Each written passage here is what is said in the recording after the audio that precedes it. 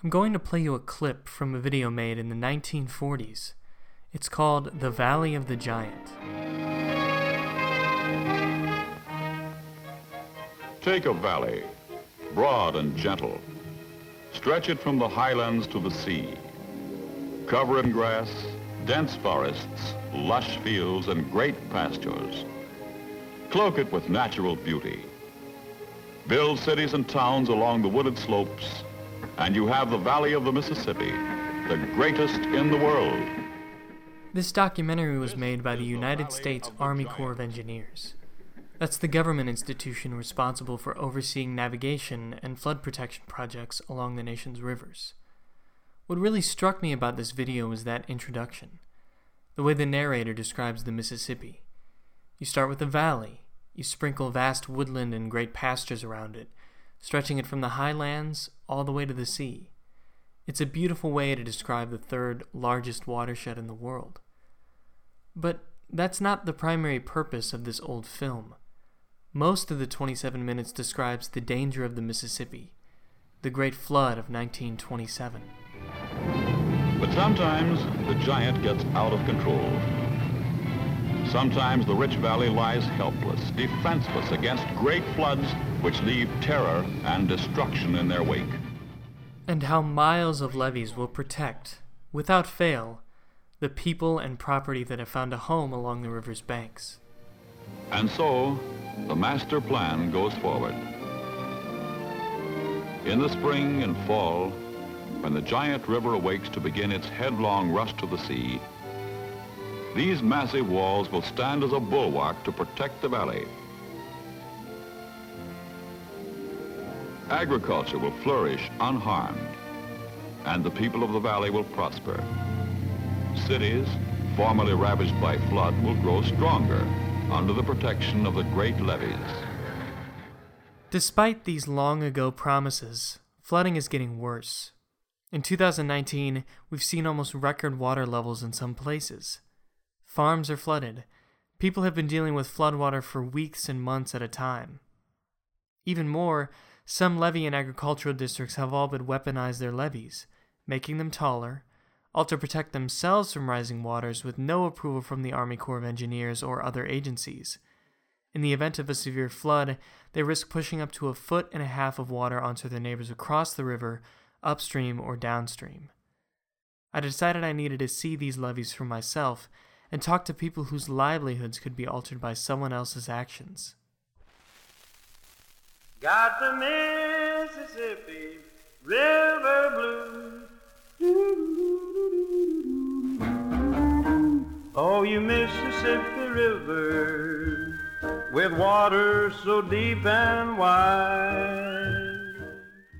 It didn't take long to decide on the perfect place to visit along the river, Hannibal, Missouri. It's 100 miles northwest of St. Louis. About 17,000 people live there, and it's just across the river from the Sny Levee Drainage District in Illinois. That's one of the districts that has levees 2 to 3 feet taller than what they're allowed to have. If there's one thing you should know about Hannibal, it's that it's the boyhood home of Samuel Langhorne Clemens, or as most people know him, Mark Twain, one of America's most famous authors. The Adventures of Tom Sawyer, The Adventures of Huckleberry Finn, The Prince and the Pauper, just to name a few. Admittedly, the river and Hannibal are very different today than they were during Twain's lifetime. But the threat of flooding remains, and has even gotten worse.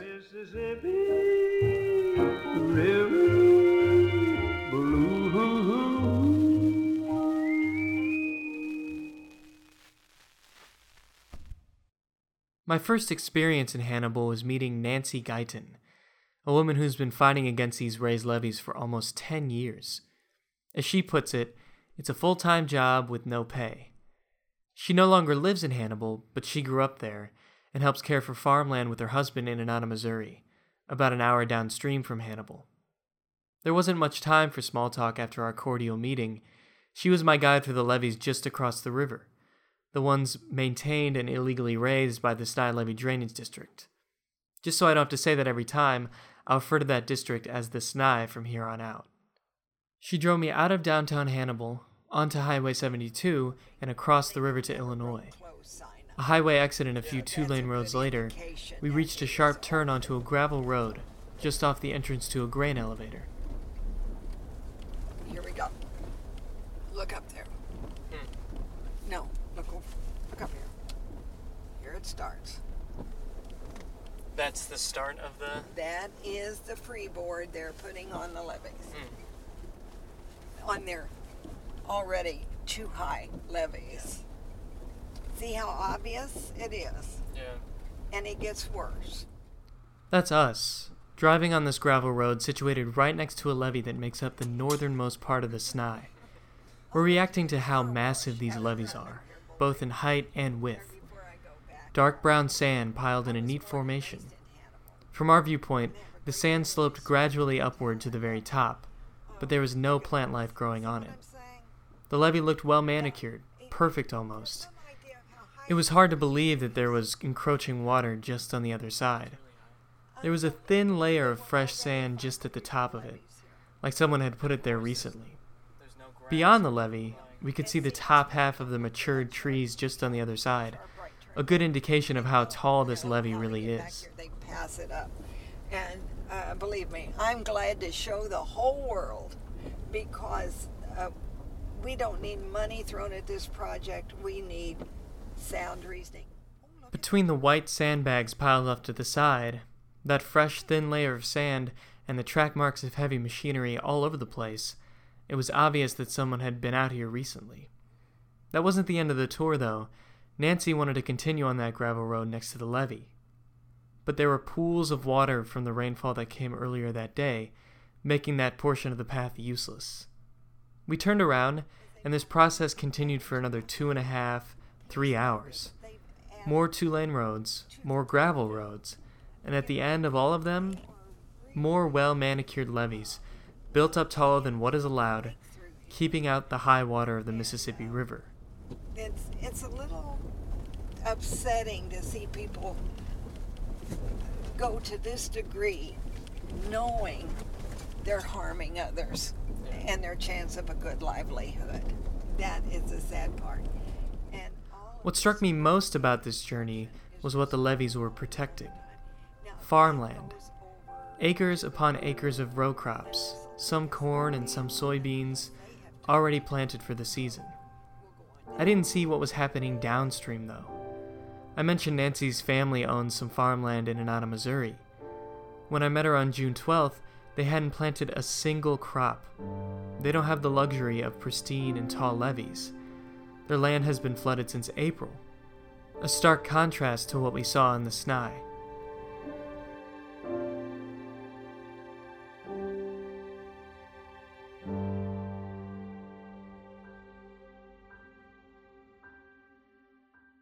Nancy and I parted ways after her tour of the levees and an early dinner back in downtown Hannibal.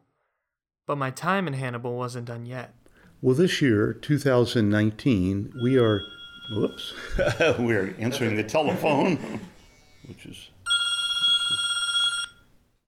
That's Henry Sweets. And I'm the executive director of the Mark Twain Boyhood Home and Museum in Hannibal, Missouri. I met him the following day. You could consider him an expert on all things Hannibal and all things Mark Twain. He's been the curator of the museum for close to 41 years and grew up in Hannibal. The museum sees about 50,000 guests a year, and that's not only from people in the United States. Who come to visit, and they come from literally around the world. We will have as many as 60, maybe 70 different countries sign our guest register in the course of a year. So that draw from Mark Twain is a truly international draw, bringing people here. I was curious to ask him what Twain would think if he saw the Mississippi River today. As most people know, the guy had a close relationship to the river. Well, growing up here in Hannibal, Samuel Clemens, the future Mark Twain, lived about a block and a half from the banks of the river. So when that cry, "Steamboat a-coming," rang out, he'd be one of the first boys down there at the riverfront to watch the boats come and go. From being a kid playing on its banks to a steamboat pilot sailing between St. Louis and New Orleans just before the start of the Civil War, Twain knew and understood the nature of the Mississippi River better than most during his lifetime. He wrote about his time as a steamboat pilot in his memoir, Life on the Mississippi, published in 1883. Even then, 136 years ago, he could see what people wanted to do with the river. One who knows the Mississippi will promptly aver, not aloud but to himself, that 10,000 river commissions, with the minds of the world at their back, cannot tame that lawless stream, cannot curb it or confine it, cannot say to it, go here, or go there, and make it obey, cannot save a shore which it has sentenced, cannot bar its path with an obstruction which it will not tear down, dance over, and laugh at. Here's Henry's thoughts on how Twain might react if he was standing on Hannibal's flood wall and looking out onto the Mississippi River. I think he would be amazed at how much the river has been tamed to the degree of providing that avenue of commerce and transportation. I think he would be very sad to see the great demise of the passenger traffic on the river, because working on the steamboats, he was dealing with those passengers and crew all the time, and today you have to take a special cruise to get out on the river. The regular transportation just isn't there like he knew and he remembered. But I think he would find the river still very familiar to him and would still be an inspiration for him. I find that answer almost poetic, because according to Sweets, there are still aspects of America's grandest river that would inspire Mark Twain today. Beyond this senseless and dangerous levee war is a feeling that the cultural and environmental essence of the Mississippi may still be there, enough to inspire some of the most well-known literature of all time.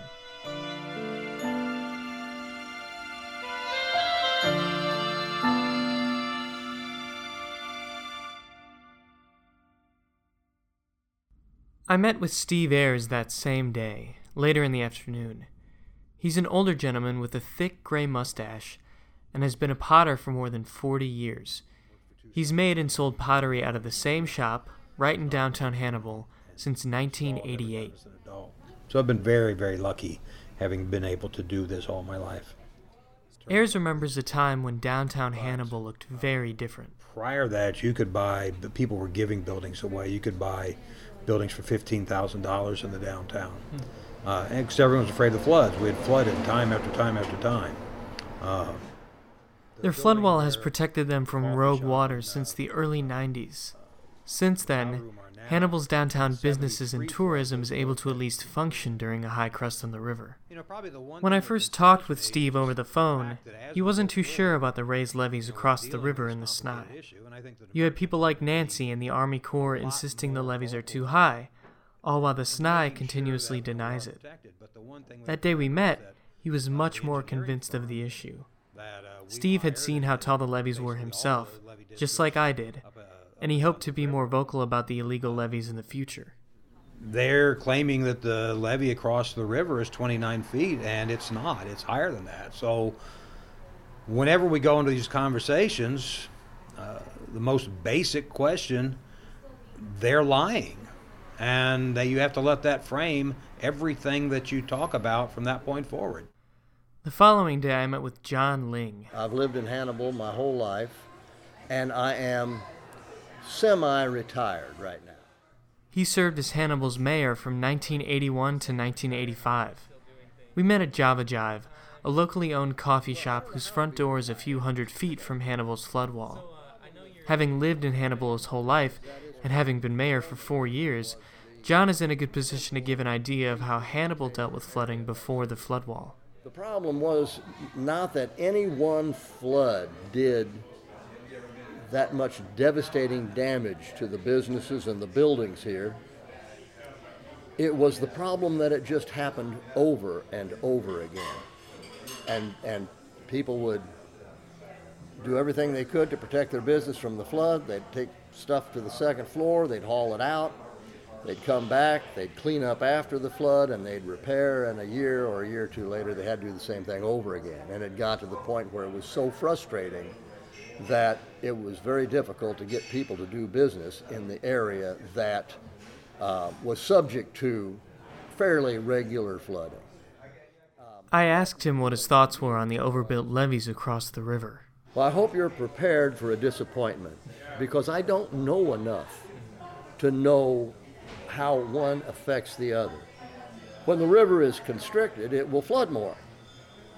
And I think we've known that for a long, long time. He went on to tell me that people need to follow the rules put into place, but at this point, he thinks Hannibal needs to build their flood wall higher in response.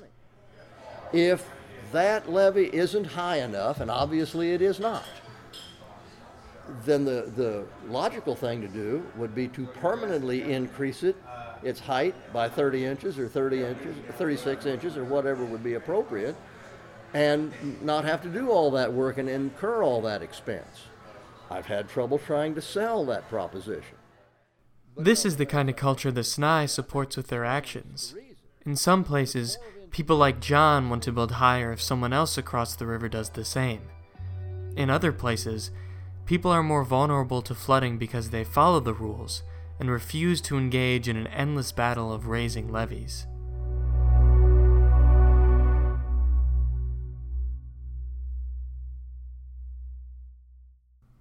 Then there's Steve Terry.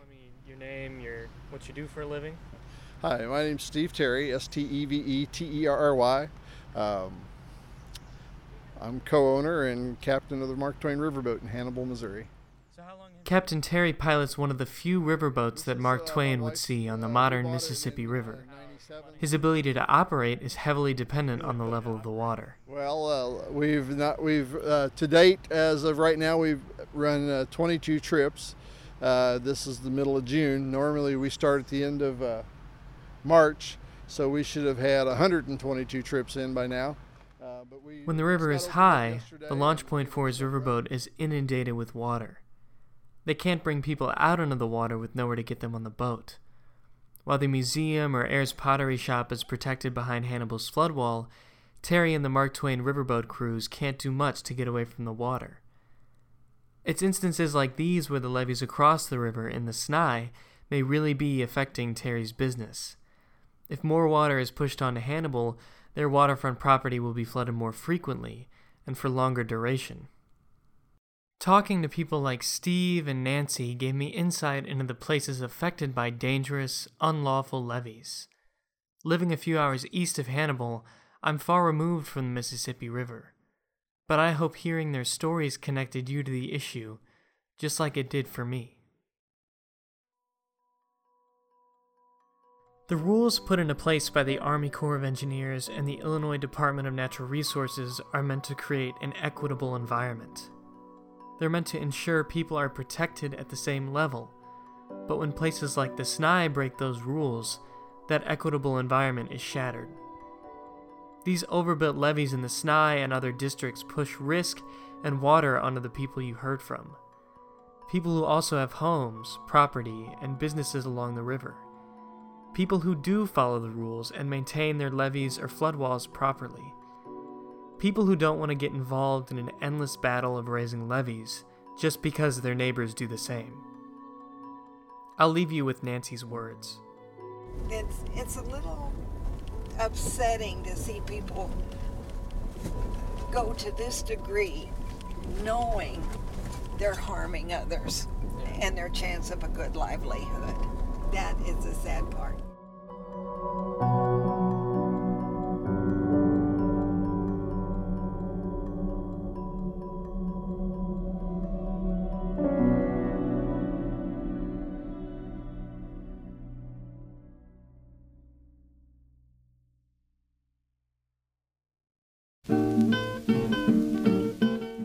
I've been your host, Ryan Grasso, with Prairie Rivers Network. We protect water, heal land, and inspire change. To learn more about the work we do or become a member, visit prairierivers.org. And be sure to listen to our other episode detailing natural solutions to alleviate risk and flooding on the Mississippi River. Thanks for listening. See you soon. If it keeps on raining, levee's going to break.